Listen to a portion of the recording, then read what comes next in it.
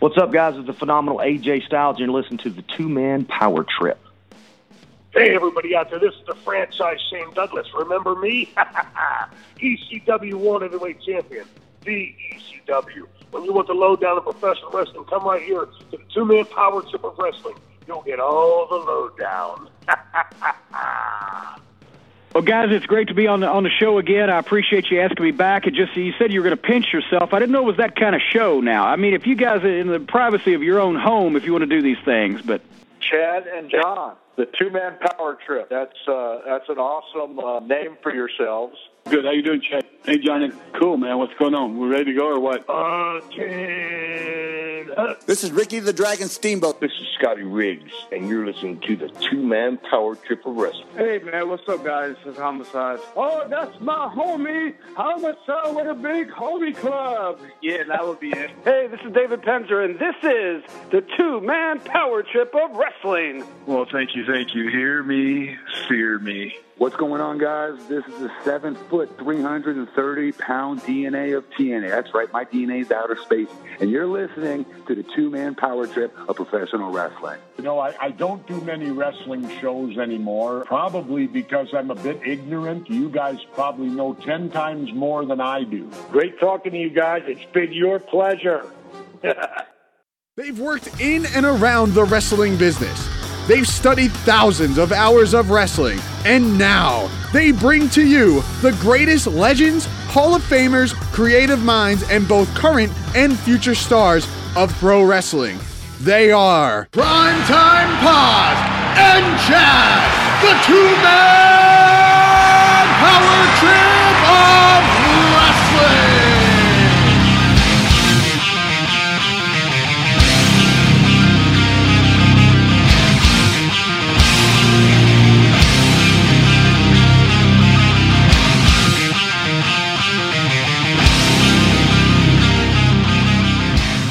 I used to DJ weddings before I did comedy. I was the worst DJ. I wouldn't play anybody's songs. I was so rude to people. I lasted like a month. I remember this one guy comes up, yeah, can you play Hot, Hot, Hot? I'm like, no. Didn't you hear that in the car on the way over here? Get the hell out of here. Go back to your table, stupid. Then I got that one drunk guy come up every wedding. Yeah, can you play Meatloaf, Paradise, Put a Dashboard Light? I go, why? See when your girlfriend could sing the verses back and forth to each other on the dance floor? He's like, yeah, no. You and your mullet go back to your trailer and go watch wrestling.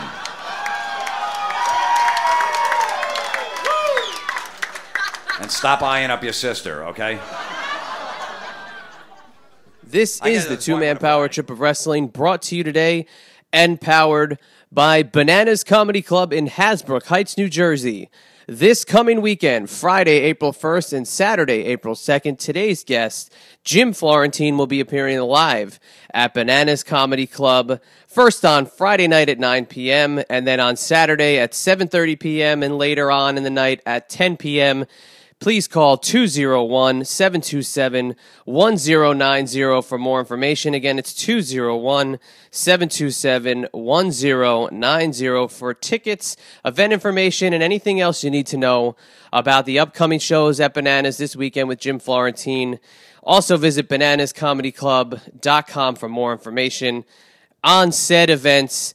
And with that being said, my name is Chad, and as always, I'm joined by my tag team partner, Primetime John Paz. And John, I'm absolutely and unbelievably stoked to welcome in today our guest, Jim Florentine. You already heard me say it. Yes, that's right. The podcaster, actor, comedian, telemarketer, terrorizer, star of Crank Yankers, co-host of That Metal Show. Amazing credits to his name, and it's Jim Florentine joining us for what else? To talk about professional wrestling. And you're asking yourself, why would a comedian at the status of Jim Florentine join the Two-Man Power Trip of Wrestling? Well, you're going to go and check out I'm Your Savior, his brand new one-man show coming to iTunes on April 1st, where Jim Florentine talks about his history growing up as a huge professional wrestling fan. That's right. Huge fan. Going back to the days of the superstar Billy Graham, Bruno Sammartino, Ernie Ladd, Ken Patera days of the WWF, And back where we all grew up in Jersey, the WWF and then later the WWF had a stranglehold on where we all kind of grew up. And that's because, if you know Jim Florentine, he's a Jersey guy. He grew up just a little bit north of where John and I grew up. So a lot of the places that he mentions, we of course know them very, very well. And we've talked about our history with the New Jersey independent scene of the late 90s, and some of the places that they mention on those shows are where the WWF used to run. And as a kid, Jim Florentine would go to these shows with his buddies in his neighborhood, and they would really have a pretty interesting time. And John, that story alone is worth the price of admission for this episode, because there was a guy who took a little bit of an interest in Jim, and it got a little out there. And the story that Jim tells is pretty funny. But to go back to I'm Your Savior, a show that took 2 years to put together, is really the history and life story of Jim Florentine, where it covers some tragedies in his life. It covers his, growing up as a fan of heavy metal, growing up wanting to get into comedy, and also, touching on his time as a wrestling fan as a kid. But if you know about Jim Florentine, you know his history as like the telemarketer, terrorizing extraordinaire. He has a history of CDs that it's called Terrorizing Telemarketers. What do you think it is? It's him just busting the balls of so many telemarketers calling for stupid crap. And he had the wherewithal to get a tape recorder and start recording these things. And of course, in the vein of the Jerky Boys, and we'll get into that as the episode develops. But also from that metal show where Eddie Trunk and Don Jamieson have some of the greatest guests in the history of rock and roll and heavy metal appear in an interview format. And it's really cool because it's so casual, and they get these guys talking just like how we do on our show.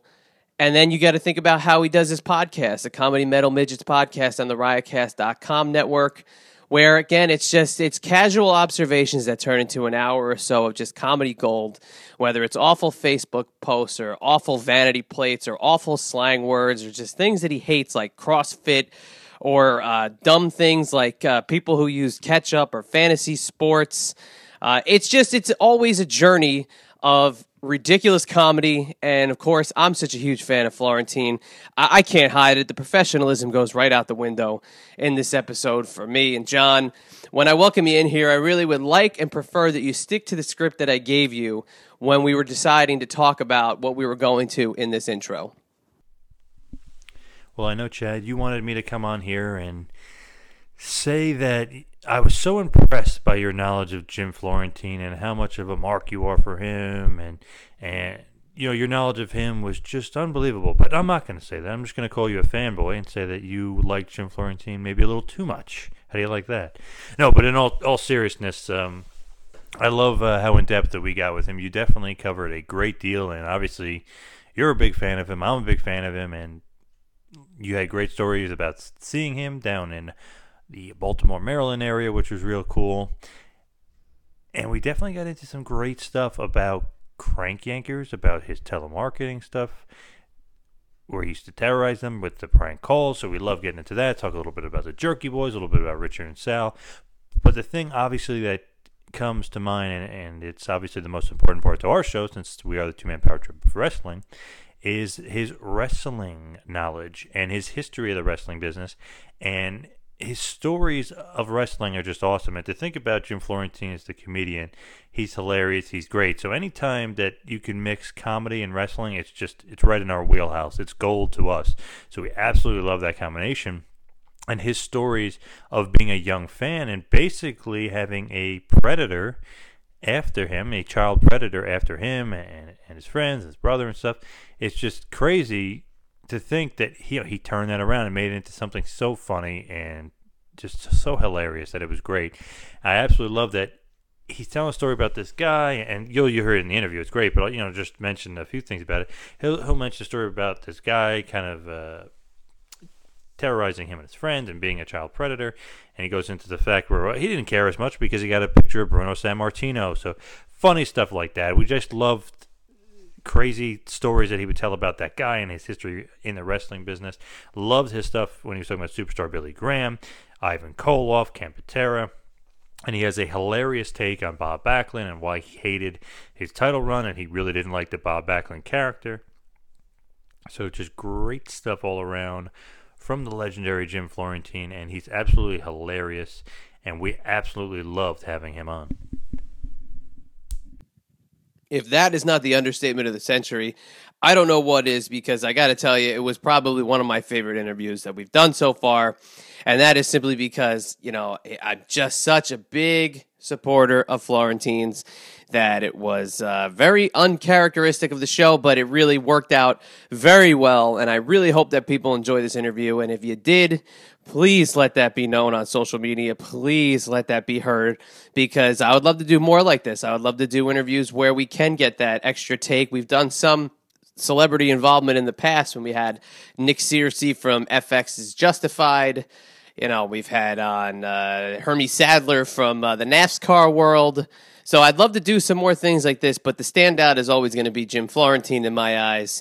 And again, we thank Jim so much for coming on. It was really awesome of him to spend a couple minutes and just dive deep into some old school 1970s WWF with the likes of Bob Backlund and Bruno Sammartino and superstar Billy Graham and Greg the Hammer Valentine, and just so many awesome, really cool names that we get to touch on during the show.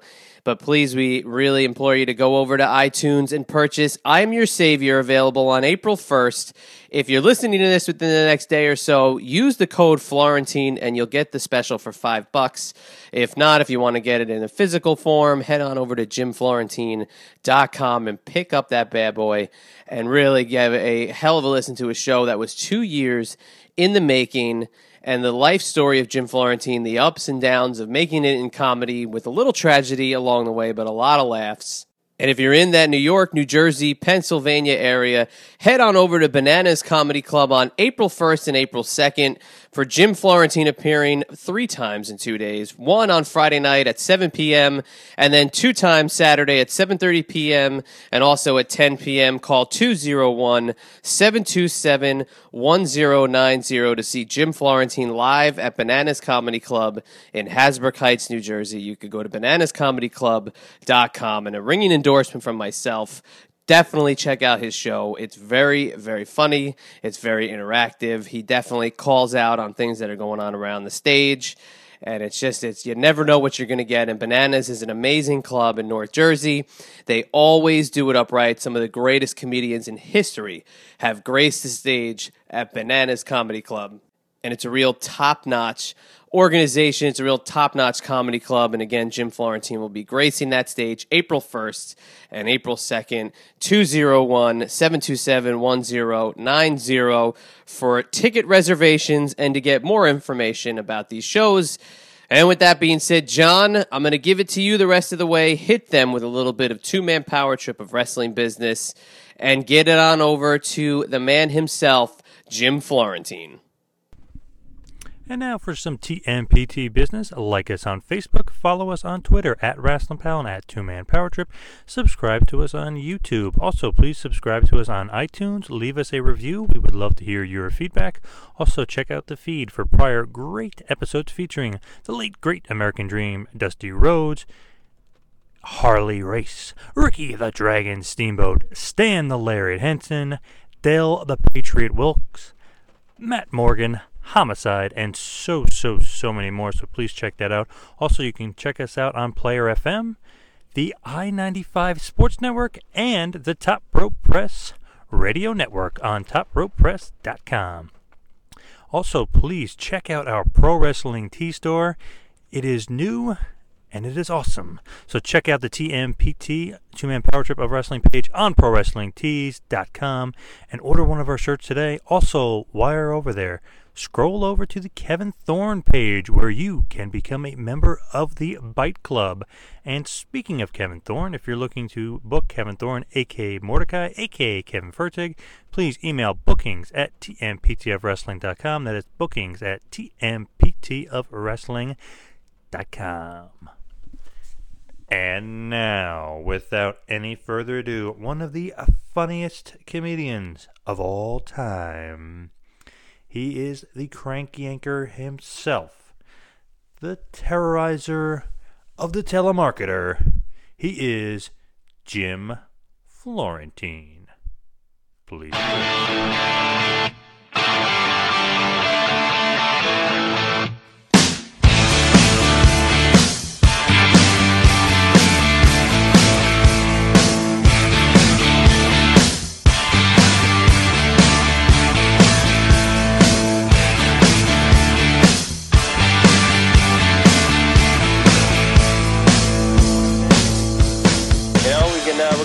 but, like I said, a little bit of a departure for the two-man power trip of wrestling, but we're thrilled to have you on tonight. Look, I was a huge wrestling fan when I was a kid. Right in my living room right now, I got all these action figures that my 5-year-old son is into, from like the WWF guys from like 76 to 84. We got like 35 of them. He plays with them every day, and I was just showing him YouTube videos of Stan the Man Stasiak and the Hard Punch. Yes. Now that's awesome, and that's that's kind of, I guess, we'll get rolling here, but that's what I wanted to bring up, and that's the perfect tie-in for you being on the show, is the fact that you were a huge wrestling fan growing up, and it's cool to see that now you got your son getting involved on the action and raising him the right way by showing him the old school stuff. Yeah, I start with the old school stuff. He doesn't really like the new stuff for some reason. He starts with the action figures and he watches some of the matches, but he loves like Georgie Animal Steel and all that stuff. For some reason, he likes the old guys, which is great for me. I used to go to the matches in the Madison Square Garden, like late 70s. My dad would bring me, 12, 14 years old. Our 6th grade teacher brought us to the Garden to see like San Martino versus Superstar Billy Graham and Stan the Man Hansen and stuff. So I went to so many matches as a kid. No, that's so awesome, and what a heyday to watch, and be a fan of, because those guys are timeless, and they laid the groundwork for really what was like the 80s pro wrestling, then which laid the groundwork for the 90s, which now has kind of gone stagnant and is basically it's kind of embarrassing to watch it on a weekly basis, but starting with that, with the 70s, Madison Square Garden, you can't get any bigger than going to the Mecca, but what drew you in as a fan originally? I don't, it was on Channel 9 at like midnight on Saturday night, and, us, me and the kids in the neighborhood for some reason just took a liking to it, and, we're into sports and stuff like that, but then it was just the pro wrestling really did it for us, there were such characters back then, Freddie Blassie as a manager, and the Grand Wizard, and Captain Lou Albano, and then, Superstar Billy Graham was my favorite wrestler when I was growing up too, so... And he was on top for a long time, which, it's so funny how, Hulk Hogan and Jesse the Body Ventura totally took his persona without, if it wasn't for Superstar Billy Graham. Oh, yeah. Just the way he was talking in interviews and all that stuff. Yeah. What was weird about Madison Square Garden when I was a kid? You had to be 16 years old to get into the matches, to get into Madison Square Garden, because they said there was, in case there was blood during the matches, which usually the ones at the Garden, there was always blood because they weren't on TV. So somebody was always bleeding. So I'd wear my mom's high heels, like the Gene Simmons high heels, like the 8-inch platform shoes, and wear bell bottoms to cover them, just so I look taller, so I can get in and get to see the matches. Oh, that's awesome. Hey, you got to do what you got to do, especially to get in there to see a couple of Superstar Billy Graham poses. And see Bruno, who obviously a little bit before John and I's time, but. Apparently Bruno was the man who drew everybody in and would cause a little bit of a frenzy with the fans of MSG. Bruno was always, because it was a big, a bunch of Italians would go, so Bruno was the Italian guy, so they kept him, champ for a long time, and then, Superstar got it, and then I guess Koloff won it for a little bit, but Bob Backlund was the worst champ of all time, the boringest champ. He's a character unto himself. Not only, maybe not the most exciting guy, but we interviewed Bob not too long ago. He's got a book out with some crazy stories about that 70s era. And Bob is a character, to say the least. I'm sure he's a great guy and stuff like that. Just the character that he played, it was just, it went from, San Martino, even though he was a good guy, was still exciting. He would mix it up and he could fight and stuff like that. But Backlund was just. I don't know, and then Graham had the belt and Koloff for a little while. That it just, I don't know. To me, he was kind of like a dud until like Hulk Hogan took over and just took it to another level. Right, and then of he was course, more of a scientific wrestler. That was the thing. He was like more of a scientific wrestler. I'm like nobody wants to see that as a champ. Right, and especially coming off a Superstar who was the most like charismatic, loud, boisterous guy with the flamboyant look and the earrings, the boas, all that stuff. Bob Backlund, a little bit of a change, and definitely for New York, who do you think they want to root for? They don't want to root for Opie Bob Backlund. They want to root for the guy like Superstar. Yeah.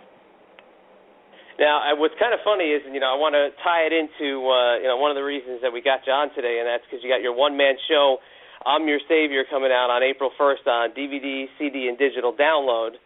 And if you know anything about your career, and, of course, I'm a big fan, so I know a little bit about the background. One of the stories that you talk about on the one-man show, which the critically acclaimed one-man show, I'm Your Savior, from a few years back, you talk about a very odd experience that you had while growing up a wrestling fan. I know it's kind of funny. If you want to talk about it, we can. But I definitely think it's a little comical. One of the crazy patrons outside of Madison Square Garden selling pictures to a young Jim Florentine. Yeah, there was a guy that was, he was a wrestling photographer, so he was in the front row at all the matches, and he'd be outside the garden, and you buy him $1 a picture. And most of the matches weren't on TV, so he'd travel all around the different, and so we would just go right to him at every match, we got to find this guy, we got to find him, and we buy a bunch of pictures, and then he's like, hey, I could send you some pictures in the mail if you want. I get them all the time, and we're like, oh, that'd be amazing, that'd be great. We were the first ones on the block to have these pictures. So he got her address. Then he said, give me your number. I could tell you who won the matches. Like he'd go down to a match in like Baltimore, Maryland. We had no idea. There was no internet. You didn't know who won those matches. So he would go, I'll call you. I'll tell you who won. I'm like, all right. And then I'm like, this is a little weird that some like 38-year-old wants to talk to a bunch of 14-year-olds on the phone. Little do I know, like we go to a match down in like Asbury Park Convention Hall, and we have like these nosebleed seats. It's just me and there was like 5 14-year-old kids. Maybe we were 15 at the time. Our parents let us take the train down there, so we didn't have, we didn't have any adult supervision. And we had nosebleed seats, and he came up and he's like, hey, I got a couple seats down the front if a couple guys want to come down there. We're like, yeah. So me and my friend Mike went down there, and when we got down there, there was 2 seats, and we're like, wait a minute. So we're short a seat. He goes, no, somebody has to sit on my lap. I'm like, what are you talking about? He goes, yeah, somebody's got to sit on my lap. He goes, I go, you didn't say that. He goes, well, and all of a sudden, I'm like, I'm not doing that. I'm like, I'm going back up there. And then all of a sudden, like, Andre started coming out. I'm like, oh, my God. I'm like a foot away from Andre. I'm like, all right, fine, I'll take first shift. So I sat on his lap. And he was he nibbled on my ear at one point, and I got all mad at him. And he's like, "I'm sorry, man. Let me give you some pictures to keep your mouth shut." You know what I mean? So basically, he would just, do little things to us, and he'd give us pictures to not say anything. Right, and that's what's kind of funny about that is, it's almost funny to say it was 70s, 80s. You could kind of get away with being a little bit of a creeper, and people didn't really turn their head because it wasn't like today where you blow the whistle and 90 million people can see what's going on. But was the nibble on the ear the red flag that this guy was definitely into maybe something a little bit more than Andre the Giant coming at him?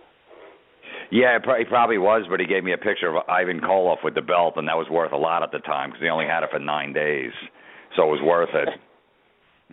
And one of the cool things about your show is you use the pictures that you did get from this. I have all the pictures that he actually gave me for, give me a kiss in the, and then I'd see him at the next match, like, give me a kiss in the cheek. I'm like, for what? He goes, I haven't seen you in a while. I'm like, I'm not doing that.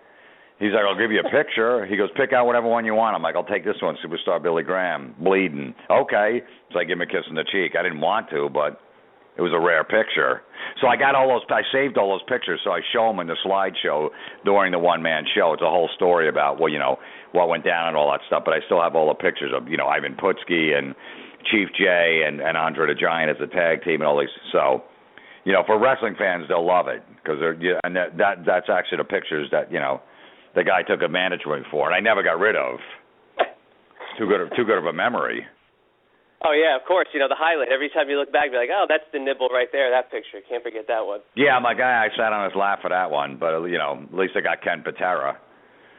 The Olympic strongman, definitely worth a lap sit, I would say. But I love Ken Patera. He was one of my favorites, too. Well, yeah, another one, bleach blonde look, Olympic strongman, definitely. Before he ran into a little bit of trouble a little bit later in his career, another guy who really stood out amongst those, kind of, a little boring acts of the 70s. And his brother was a NFL coach for the Seahawks, if I'm not mistaken. Oh yeah, what was his name? You remember? Jack Patera. Jack Patera. Yeah, there you go. Wow, okay. I never put two and two together on that one. Yeah. Oh, that's very cool. But another cool thing about your show is that, it took 2 years for you to put the show together, which is, awesome in itself. And now a lot of wrestling guys are getting into the one-man show and taking their stories on the road. But obviously, as a comedian and living your life on the stage and, amassing stories, you think that, you'd want to sit and maybe, write the perfect joke or you want to come up with the perfect routine. But to tell your story, your whole life story, and there's a lot of cool stuff that you've gone through outside of just comedy. But what was it like to put that together and, pen to paper and really go step by step from really your childhood throughout some pretty crazy moments of your adult life? Well, yeah, I mean, the whole story basically is the story of my, life starting through, when I was a little kid, and basically like the troubled women I've met throughout my life that I've always been in these crazy relationships. But and the wrestling picture story fits in because I was, when I was a kid, I was into like heavy metal music and hard rock, and I was like, kind of like a loner, an outsider, and stuff like that. So no girls really wanted. I couldn't get a girlfriend. I had no rap. I was shy. So I got into pro wrestling. You know what I mean? That's what you did. All the kids in the neighborhood. We didn't have girlfriends at 14, 15, 16, which most guys do. So we were in the pro wrestling like heavy metal. So that was the other outlet you had if you weren't going to house parties and trying to get laid. So, and then eventually, I'd be, the good friend of girls, the guy that would, pick the girl up from the airport or pick them up at the nightclub because they're all drunk, and I was really in love with them, but they wanted nothing to do with me. They would just, make me buy them dinners and then wouldn't give me anything at the end of the night. I was that guy. But like the actual eventually I turned into like a jerk basically. I decided to grow my hair long. New Jersey, late '80s, early '90s. Everyone had long hair. Grew my hair long, and then I started getting girls and stuff like that. But then I was always attracted to the crazy, wild ones, the troubled ones. Just led it to disastrous relationships. Right, and that's what I wanted to say. New Jersey is the backdrop for a lot of your story, and John and I, of course, both Jersey guys ourselves. We can definitely relate to a lot of the cool experiences that you have. But heavy metal being such a big part of your whole entire story it's so cool to hear, and see what you've gone on to do and being a part of that metal show for 8 seasons that metal show had on VH1 Classic. We'll get to that in a minute, but. Talk about how music really played such a big part in your life, and like you said, it was wrestling and music, but your love for heavy metal is still pretty big today. Well, it was just that's what, when you were into it as a kid, you just that's the way you express yourself through the music. You didn't have a lot of friends, or you weren't that you were socially awkward, so you would listen to music, and that's how you would get your let out your aggression, or just feel good, or get you out of a bad mood, or get your ass to school in the morning and stuff like that. It just always, to this day, I still get like, chills if I hear a good song that I haven't heard in a while. So it's always got me through stuff. And the wrestling did too. It was funny because people are amazed by this, but I didn't know wrestling was fake till I was like 14 years old. 14 or 15. I remember being at Ivan Putski versus Ken Patera was at some high school in Jersey. I went to go see the match with my dad, and they fought, and then we were waiting out back for some autographs after the show, and we saw Putski and Patera get in the same rent-a-car, and my heart was broken. It was almost like my girlfriend was banging my friend, and they just drove away. And I was asking my dad, I'm like, why ain't they in the same car if they hate each other? And then he broke it to me, and I was heartbroken.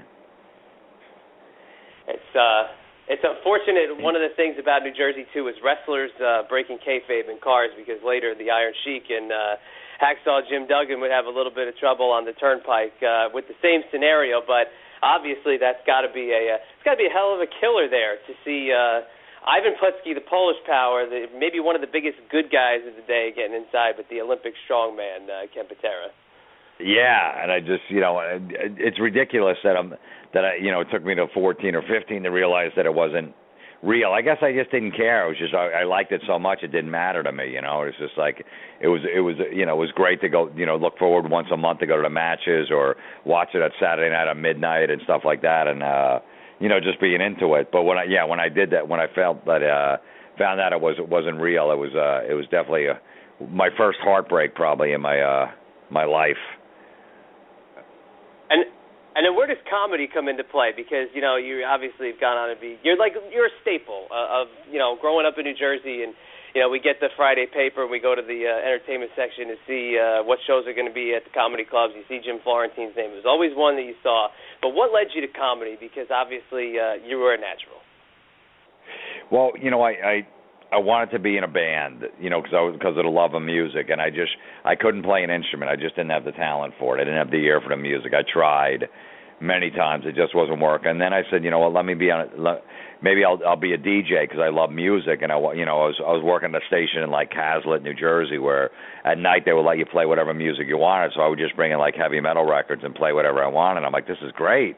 And I was DJing in rock clubs and you know, weddings, and I had my own DJ business. I'm like, but then once I got on radio and I realized how many rules there were, and I was getting in trouble for just saying that, you know, I wasn't trying to be outrageous, just cracking jokes or whatever. I saw Andrew Dice Clay and like Sam Kinison, those guys, start doing comedy, and they almost brought like a rock star mentality to comedy. And I saw that, I go, man, that's what I want to do. You know, a leather jacket and the dirty jokes, and Sam Kinison, you know, playing in a band.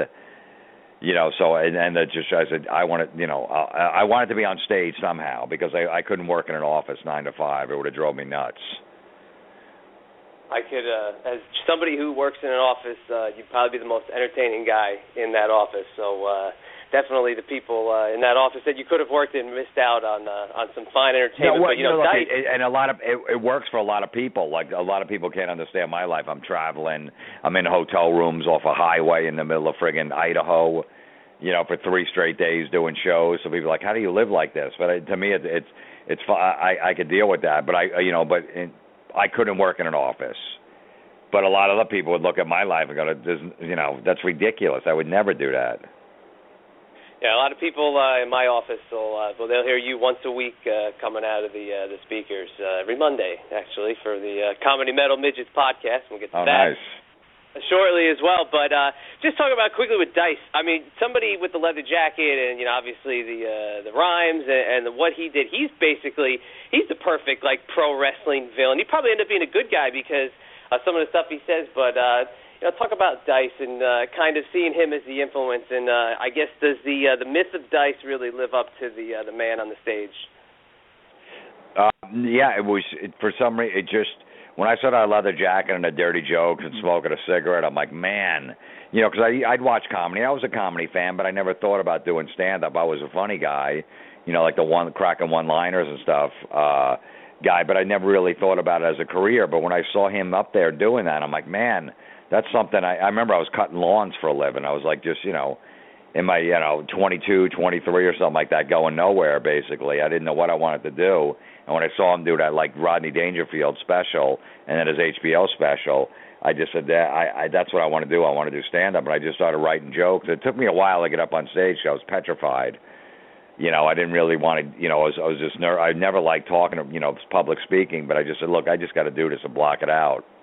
And once I went up once to like an open mic night in Woodbridge, New Jersey, I was like, this is what I want to do. Even though I didn't get laughs, I got like one laugh or whatever, but I was like, with that adrenaline I heard from that one laugh, I'm like, this is it. And I never looked back. Yeah, and he released an awesome album a couple of years ago with some of the notes on some of your early jokes, and you know, just listening to some of that, it's just it's really funny to, you know, we do it all the time too with stuff that either we did, you know, even a year or two ago that we're looking like, wow, that was pretty amazing. But, you know, after putting an act together for the first time and looking back at it, what do you think you did? What would you tell yourself back then when you first started writing jokes that you know now after looking back at some of those old jokes? You know, the thing is, and every comic goes through this, when you start writing stand-up and you start performing, you think everything you write is the best thing ever. Like you think you're gonna be on HBO within a year. Like everything, you can't cut anything. Like any idea you have, like, oh my God, this is amazing. And when it doesn't work on stage, you're so surprised. You're like, how does that not work? You know, so you just, but as you get more into the stand-up and the career, then you realize, look, no matter how long, you could be George Carlin at the end of his career. You don't know until you really try it in front of an audience if it's going to work or not. You could still think it's the greatest thing. So I was just writing all this stuff, writing and thinking, because everyone was doing like puns, like these corny puns back then, some of the guys I work with. So I just thought every joke should be a pun. And that's what I just started writing, just thinking of puns. And it was just like, you know, after a while, after like 2 or 3 of them in an act, you don't want to beat the audience over the head with that stuff. And that's what I was doing. And the crowd was just staring at me about 5 minutes in, like, all right, dude, enough with these stupid puns. You got anything else? And I didn't. Is there a pun that stands out as maybe one of the highlights? Yes, there was one that always worked that I would like close my. It was my closing joke. I'd say, I was walking down the. Wait, what is it? Oh, how did it go? I said I was walking to the beach with one of those Speedo bathing suits on, and this girl made fun of me or something. I forget. I might be missing something. I go, this girl made fun of me. She looked down the front. She goes, what do you got, a roll of pennies in there? And I go, yeah. You want me to knock some sense into you? That's pretty good. I like that. That was the only kind of that for some reason that one would work. So I would always end my show on that one. Without a doubt, yeah. And I know we're going to skip ahead a little bit just because of the sake of time. And, I know I mentioned the podcast, and I just want to get that out there. We're going to go back to a few things. But with the podcast itself, it's every week, every Monday, Comedy Metal Midgets on Riotcast. I mean, talk about from either awful Facebook posts or vanity license plates or awful slang words. If there's not, I swear to God, a time where I'm driving behind somebody and I literally have to put my phone up on the dashboard and pop a picture, and I always say to my wife, I'm going to send the picture today. I'm going to do it today. Or I see a post on Facebook, I take the screenshot. I'm going to send it today. When you started doing the podcast, it was a little bit different, but what do you love about doing that? These weekly awful Facebook, awful slang words, do you have a favorite, or how did it evolve to the point it's at now? You know, it just, I didn't realize it was going to take off like this. I just, decided, oh my God, I need to do, I hate when people are bragging on Facebook about stuff, so let me do a podcast about that. And once I did one, people just went, the response I got from it was amazing. So I'm like, I'm going to try to do another one. And now it's like, it's a whole thing. And same with the vanity plates and stuff. People can feel the frustration. And I think it helps people like listening to that rage on Monday morning before they have to go to work and sitting in traffic. And then it makes them participate too, because like you said, they're looking around for Facebook posts. They'll send them to me or vanity plates. So, and it's just really taken off. I'm actually writing a whole book about all of that stuff, like the bad Facebook posts and vanity plates and slang words. When you got I'm single now, so I'm back on a dating scene, and I got a 42-year-old woman texting me like the other day about something. We're trying to make plans. I'm like, all right, maybe we'll make it for another day. And she writes back, whatevs. I'm like, you're a 42-year-old woman. I'm not texting a 14-year-old girl. Like a 14-year-old girl should write whatevs. Yeah, that's pretty. And it's just like I don't like the. Yeah, I just don't like the older generation. You know what I mean? My whole theory is like you don't have to try to be cool anymore. As you're old, once you hit your 30s, it's just be set in your ways. You know what I mean? Who are you trying to impress? You got a mortgage now. You got a kid on the way. You're married. It's like we're not in high school where you want to try to impress people. You're trying to find yourself, or even in college. You're trying to fit in. You know what I mean? But once you get out of your 20s, enough with that. So you don't need to say whatevs. You don't need to say half the shit that's on there. What's that? I said you don't have to say half the shit that's on there. No, you really don't. But I just hate when people are just, whatever the new Facebook buzzword is, and everybody's saying that. Now everybody's saying these parents, put the kids to bed. Now it's time for a little adulting, and they'll take a picture of their beer. Because that's a new thing. Like they're an adult because they could drink beer, so they call it adult. It drives me nuts. So some stupid, housefrau wrote that, and now everybody's using that. I'm going to do a little adulting this weekend. All right. That's maddening. I took my daughter to see a play a couple weeks back, and there must have been two, a grandma and grandpa had to be in their mid-70s. They had a little kid with them. And the grandma takes out her phone. I swear to God, she takes that thing, sticks it out, a couple inches away. She takes a picture of the three of them. I'm not going to say the word because I'm a man. I don't need to say that word. But she takes a picture of the three of them in it, and everybody who's listening knows what I'm referring to. And she didn't like it, so she deleted it, and she tried it again. And she didn't like that one, and she deleted it, and she tried it again. And I'm looking at my 5-year-old going, do you see this? Like, is this what people do, the 75-year-old women? Is that what drives you nuts when you see that out in public? Yeah, man, it's, what's happening is it's messing up society. I mean, if you look at it, if you can cut through all the bullshit with it, because it's really messing with people. It's turning everyone into narcissists, first of all, which is really bad, where they got to take 17 pictures before they like the one that they're going to post.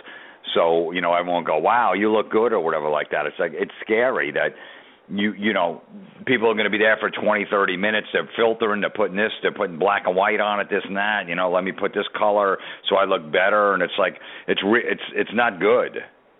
It's not going to end well for a lot of these people that are doing that, because there's so much pressure on them for every picture to look good.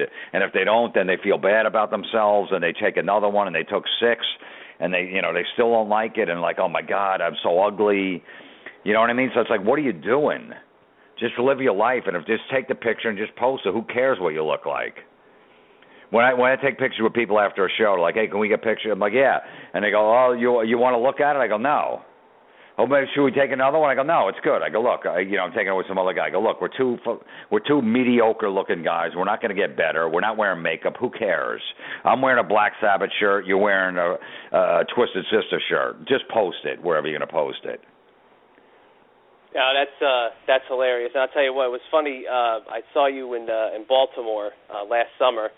And the reason I'm only going to mention this is because it's something that did stand out. I want to see if you remember this. There was a very older female bachelorette party at this at Magooby's in Timonium, and it was just kind of funny to see how they were acting. And that's, to me, that's the antithesis of the Facebook crowd, is the older woman bachelorette party acting like slobs, acting like idiots at a comedy show on a Saturday night. I think we even went to the early show, too, which was kind of funny. But is that what first of all, do you remember that show? Secondly, does that stuff happen often where these just loud older people just really interrupt the shit out of your show?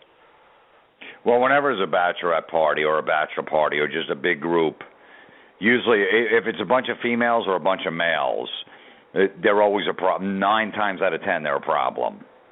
Because you got amateurs in that group, you got rookies, you got people that haven't been out in a while, and they start drinking at an ungodly hour, and then they just, drink way too much, and then they act out. And they just can't sit there for an hour and a half. They realize, why are we even at a comedy show? Like, we should be doing something else, so they're bored. And there's probably infighting at the tables. All this is going on, yeah. So whenever you're mixing booze with a girls' night out, it's 90% is going to be a problem. Because, yeah, I do that. That's your joke. Yeah, I went to surfing the other day. Yeah, I do that too. Me and my boyfriend are going next week. I'm like, okay, you really didn't have to yell that out. I'm not asking if anyone else was going surfing. But that's what you get. So, yeah, it's almost like babies. I feel like the substitute teacher up there sometimes. I do remember that. I remember exactly where he was sitting, too, on, like, the second level to the left, stage left if I'm on the stage, yes. Oh, they were, little, rather portly, a couple of them. They were loud. They were ordering food in the middle of the set. They were getting up. They were walking around, and it was like everybody was doing the head turn and looking. And when I was turning to my buddy, I said, it's only a matter of time. I was like, it's only a matter of time before he gets them. And that was it was one of the highlights of that show. And I try to be nice. Like, I'll try to, hey, what's going on? Shh, relax up there.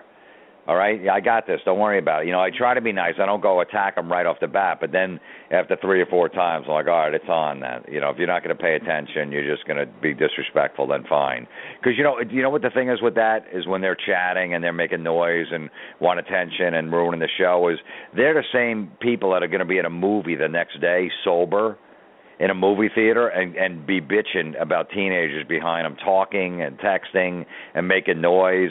And they're like, oh, my God, this young generation is so rude. There's a movie on it that's talking shh. Yeah, I'm never going to the theater again. People just talking. I couldn't understand. That's what you're doing at the comedy show. But you're just under the influence and you don't realize it. Skipping ahead just a little bit, just want to talk about a great show. Obviously, you were a major part of, and that was Crank Yankers. Just talk a little bit about the thought process of putting that show together and the awesome prank calls that follow. It was amazing the timing when that show came out and how I got that gig. I put a CD out where I was messing with telemarketers. As a stand-up comic, I had a lot of free time during the day, and I would just do shows at night. So I'd wait for telemarketers to call my phone. I'd try to keep them on the phone for like an hour because I really had nothing going on, so I would just try to bust their balls. And I started recording them, as a goof, and I said, maybe I'll release this. I'll put a CD out. I'll sell them after my shows. I'll try to get my name out there, make a few bucks or whatever. My buddy Don Jameson knew Gary Delabate from The Stern Show, the producer, and he goes, hey, I'll give it to Gary. You never know. We met with Gary, and Gary says, all right, fine. He goes, if it's funny, we'll play it on the air. I don't know. I'll listen. We'll see. And the next day, Howard Stern started playing it. 3 weeks later, he has me in on a show. And then a month after that, all of a sudden, Jimmy Kimmel and Adam Carolla looking for guys to do prank calls, for a new show to do on Comedy Central called Crank Yankers. And they would listen to the Stern Show, and they heard my calls on there. And they called the producer up. They go, who is that guy that makes those calls? We're doing a show. We want him. And, it just happened that quick. It was crazy because in the history of TV, there's never been a prank phone call show. I wound up releasing a CD, and 4 months later, I'm on a TV show on Comedy Central. Crazy the way things work out, but just and that was another thing in my childhood. Between pro wrestling and listening to heavy metal, is I was grounded a lot. I went to Catholic school. I was rebelling. You know what I mean? So I was always. My mom would go to your room, stay in your room today. You're grounded. So I'd make prank phone calls. I just sit by the phone and just make prank calls. So when I was a kid, I was always doing that. So by the time I got the gig on Crank Yankers, I was a professional. That's great. I mean, sitting at home making prank phone calls is a pastime that a lot of guys definitely love. And obviously, the guys like Richard and Sal from the Stern Show definitely, you think, played kind of played a part in their career a little bit because obviously now they're known for making some prank phone calls. You think you're almost like a mentor to some of those guys from the Stern Show? No. The Jerky Boys are the ones who started it. I mean, well, not started, but took the calls to another level, like with profanity and stuff. The 2-bar calls are classics. No, I think their stuff is more. No, I don't think so. It's just, if you're good at messing with people, you're good at messing with people. And the Jerky Boys were really, if I had to give anyone credit, I would give them the credit. Even though I wasn't a prank phone call fan, I just never listened to them. When I hear one here and there, I thought it was funny, but I was just, my telemarketer thing, I was just like, I was just messing around. I didn't think anyone was going to think it's funny until I started putting these calls, started playing them for people. Like, man, this stuff is really good. I'm like, you think? I just thought it was me being an idiot. It made myself laugh. I didn't think it was going to make anyone else laugh. But Richard and Sal are phenomenal. I mean, they're so good. Me and Don Jameson put a telemarketer CD out in December, and we didn't put one out for like 7 years. And I'm like, you know what? Richard and Sal are on the top of their game. I'm a big fan of the Stern Show and those guys, and they're friends of mine. I go, we can't even top that, so why are we even going to do another one? But then we just decided after a while, we had some downtime, let's make another one. But those guys are phenomenal. I love them. They're just bust balls. It's funny to look at the kind of like the Jerky Boys are, the first and greatest, and then you guys came along, and then obviously Richard and Sal now are, like you said, at the top of their game with Frank. But I definitely used to call some telemarketers myself and actually pretend I was some pro wrestlers. At one time, I pretended I was a guy, Bill Goldberg, and I got into a little bit of trouble because his phrase is, you're next, or who's next, and they took it as a threat. So. Oh, really? Oh, yeah. It took a little play out of your playbook, but it turned around on me. But as far as your calls and stuff, do you have a favorite prank call you did or a favorite character that you would pull? I think the one that pretty much put my calls on the map is when I pretend I'm giving my grandfather a bath. When this telemarketer calls, and I got my buddy there with a bucket of water, and we're splashing, and he's, talking like an old man, like, wash me, Jimmy. And the woman's like, what's going on? I'm just giving my grandfather a bath. Because I always want to see how far I can push the telemarketer, like, will they hang up? And then while she's going to her pitch, he won't stop talking. I'm like, will you shut up? And I said, hold on a second, miss, and I stick his head under the water, and I start drowning him. And all you hear is, blah, blah, blah, blah, blah, blah. She goes, what's going on over there? I go, I just put his head under the water because he won't shut up. I want to get the information. Don't worry about it. Just keep going. And she goes right back into a pitch like there's nothing going on. She didn't care. And then he dies at the end. Like all of a sudden, like after a minute, I just complete silence. I go, uh-oh. She goes, what happened? I go, he's not breathing. She goes, well, I go, what should I do? She goes, well, take his head out of the water. I'm like, oh, man. I go, what should I do? She goes, call 911. I go, what should I tell him? I don't want to get in trouble. She goes, just say he fell. And I'm like, okay. She's trying to come up with a murder to make a sale. And I'm like, all right, I'll call in a second. Could you give me that information one more time? And she goes right back into her pitch when she thinks there's a guy that's not breathing. It's great. Definitely heartless. She wanted that sale, though, and it's awesome. Oh, yeah. Yeah, she called back like an hour later. She goes, hey, what happened to your grandfather guy? He died. She goes, yeah, well, maybe it was time for him to go. I'm like, no, it wasn't. I drowned a guy. It wasn't his time. She really, really wanted that sale. I love her tenacity about it. But getting back to your wrestling roots, it's so interesting that obviously you're a huge fan, or you were a huge fan in the '70s. That's kind of considered the golden era, the golden age of wrestling. Looking back, do you have a favorite match you can pinpoint? Maybe a couple of favorite matches that you just absolutely loved. I'm trying to think. I don't know if I had a favorite match, but I always loved the steel cage matches. They were always great. For some reason, I always, when there was no ref, you just basically had to get to the top. I was just, me and my son were just watching Abdullah Butcher versus the original Sheik. Oh, wow. In a steel cage match. You remember the original Sheik? Oh, yeah. Scary guy. Yeah. He was my father's favorite wrestler. And he was like the dirtiest wrestler of all time. Like, he was known for that. He was just completely insane. And there's even rumors that it was really he was really insane. He wasn't like George Animal Steel, where he was a professor at a college or whatever he was. But yeah, so I was showing him. He was like, I want to see your dad's favorite wrestler. So I was showing him that, and he was fascinated. But I always loved the steel cage matches, and of course, when anyone ever bled, I always loved them too.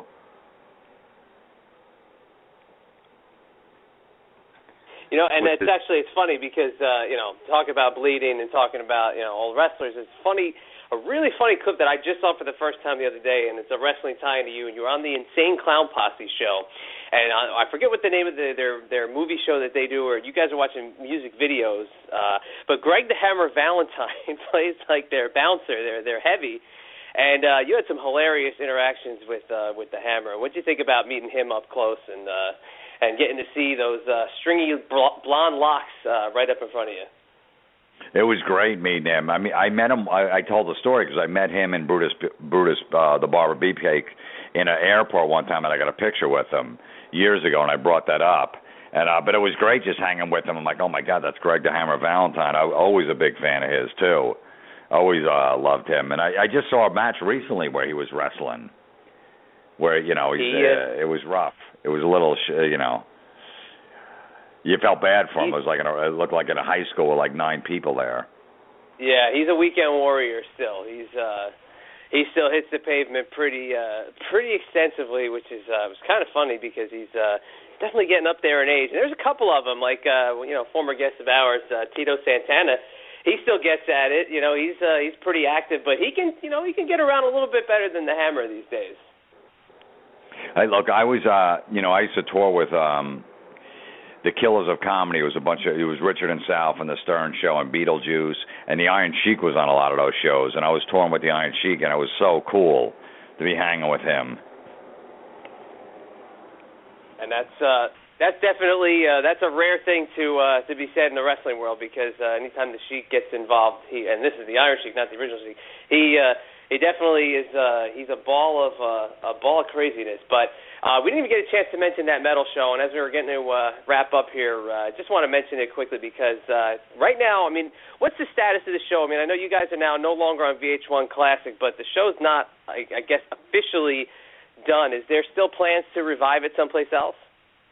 Yeah, they're trying right now. VH1 Classic basically dropped the show. It's more of the whole company. Viacom owns VH1 Classic and Comedy Central and MTV and VH1 and Nickelodeon. They're getting their ass kicked. They've been getting their ass kicked for like the last 3 years, so they're making major cuts everywhere. And one of our show didn't make it, but they did say, hey, you guys can go shop the show, and if you get a new home, go, we'll be happy for you. So a lot of networks don't do that. They own the show, and they go, too bad, it's gone, and that's it. So we got an agent out there shopping, and we'll probably know in like a month or two. I'd say there's probably like a 50% chance of it getting picked up on another network. So we'll see. Well, that's awesome. Yeah, I mean, see, rock royalty. The guys you've interviewed. Axl and Slash and Lemmy and Rob Halford and members of Metallica, Kiss, Alice Cooper, Sammy Hagar, and of course we can't forget Chris Jericho, the wrestling tie-in there. But do you have a favorite guest that you just couldn't, really either hold it in because you're such a big metal fan, or somebody you never thought you'd get the chance to interview? Probably Tony Iommi, because Black Sabbath is my favorite band. Then we had Iommi on, which was amazing, because he lives in England. A lot of the guys that live in L.A., when we taped out there, they were kind of easy to get, but Iommi actually flew in from England for the show to do. So I think that was my biggest one. Wow, that's awesome. Yeah, I saw him, kind of going over a comprehensive list. I saw him on there, and he definitely stands out amongst a list of guys that just is like, it's mind-blowing. But touching on Jericho quickly, what do you think about Chris Jericho making that transition kind of back and forth? He goes from wrestler to musician, back to wrestler, back to musician, also a successful podcast host. But what do you think about Y2J? I love Jericho. He's a friend, and, his band is great, man. I'm a metalhead, and, it's no joke. He's on real tours. It's not like he's not on, like, these joke tours where, like, that band's just a goof. His band is really good. They write good songs. He's a great front man, and the wrestling stuff. He does everything. The guy's amazing. He's all over the place. He's a good dude. He really is, and he knows his metal. It's unbelievable.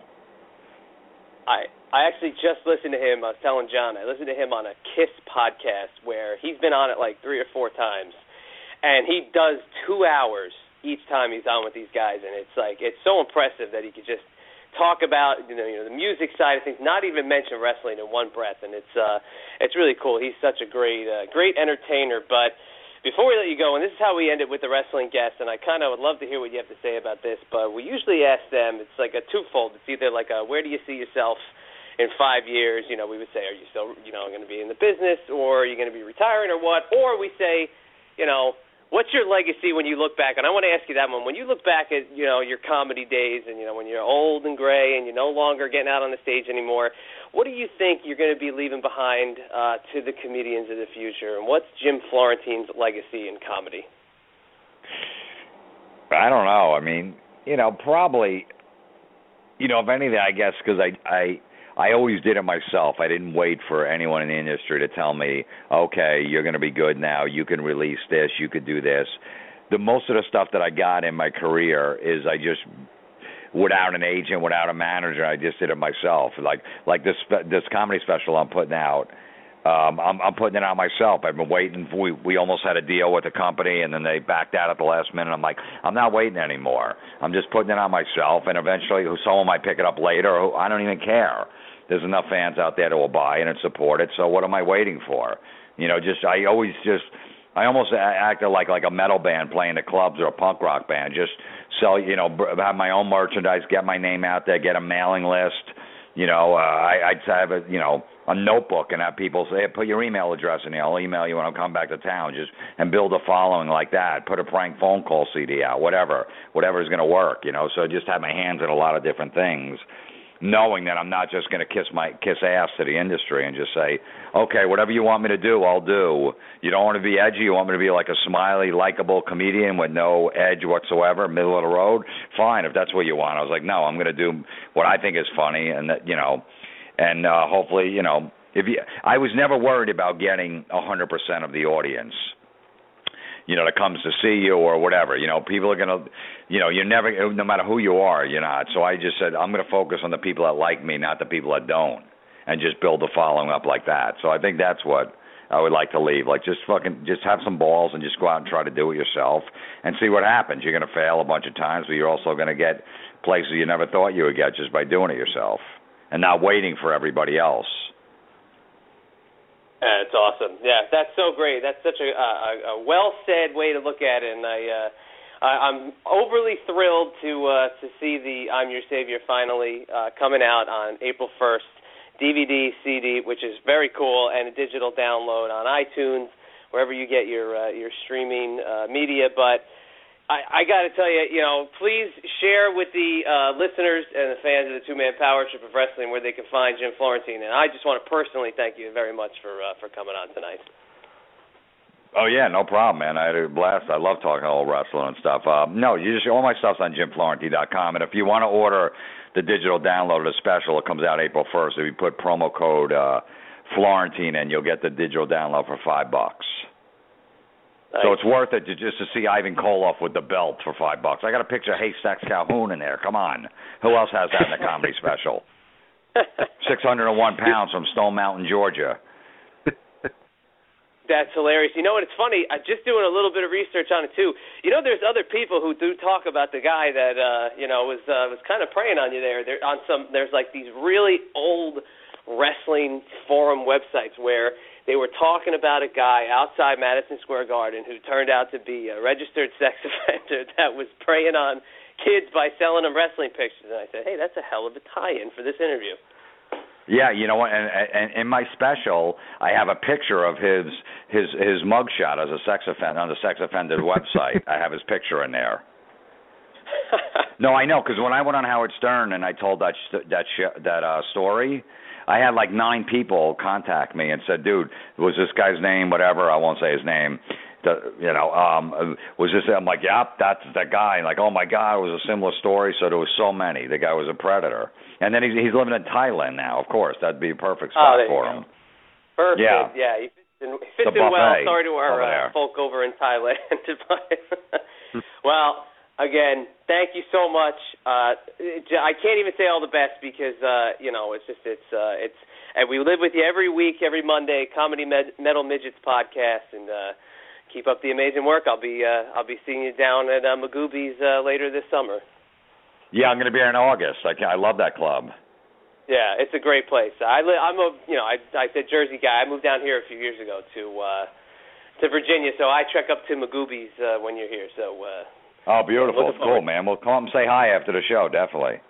Oh, definitely will. Yeah, appreciate it. Outside of Camden Yards in Baltimore, an Orioles game, and there's 2 guys that brought their baseball mitts in their mid-30s. If you're with your son and your son's like, "Dad, bring your mitt, maybe we catch a foul ball," no problem. But when you're 2 grown men, no reason to bring your baseball mitt to a game to catch a foul ball. They're also scoring the game with a scorebook. Nobody gives a shit. What are you going to do with that? Are you going to show your friends when you get home, "Hey, I scored the game last night. You want to look at it?" No. Why are you bringing your mitts to a game? There's no reason for that. Just go in this souvenir shop, buy a ball, and go post it on Facebook. I caught a ball. And these guys are drunk and hitting on every chick walking by. Imagine if some girls actually are interested in them. They go, "Hey, let's go to a bar right outside of Camden Yards. We'll go hang." And they get to the door and the bouncer's like, "You can't bring your baseball mitts in this bar." And they're like, "Yeah, but we went to the game." And then he looks, he goes, "You guys are 35 years old. This has your ID. This must be fake because there's no way 35-year-old grown men would bring a baseball mitt to a game to catch a foul ball. And why do you have a scorebook in your hand? Get out of here. You're not getting in." And then the girls go in and they're left in the dust. Or they're going to go, "Hey, girls, can you wait? We're going to go put our mitts and our scorebook in the car and we'll be right back." Those guys are never getting laid. Stop it with the mitts. Just go buy a damn ball.